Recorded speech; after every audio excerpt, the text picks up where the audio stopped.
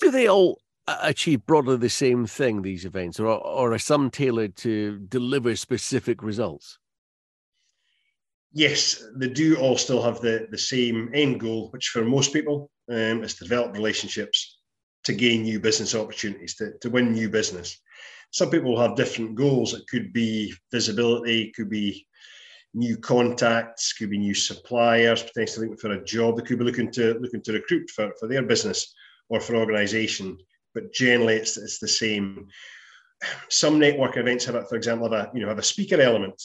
So you're also going there to hear from a speaker to learn.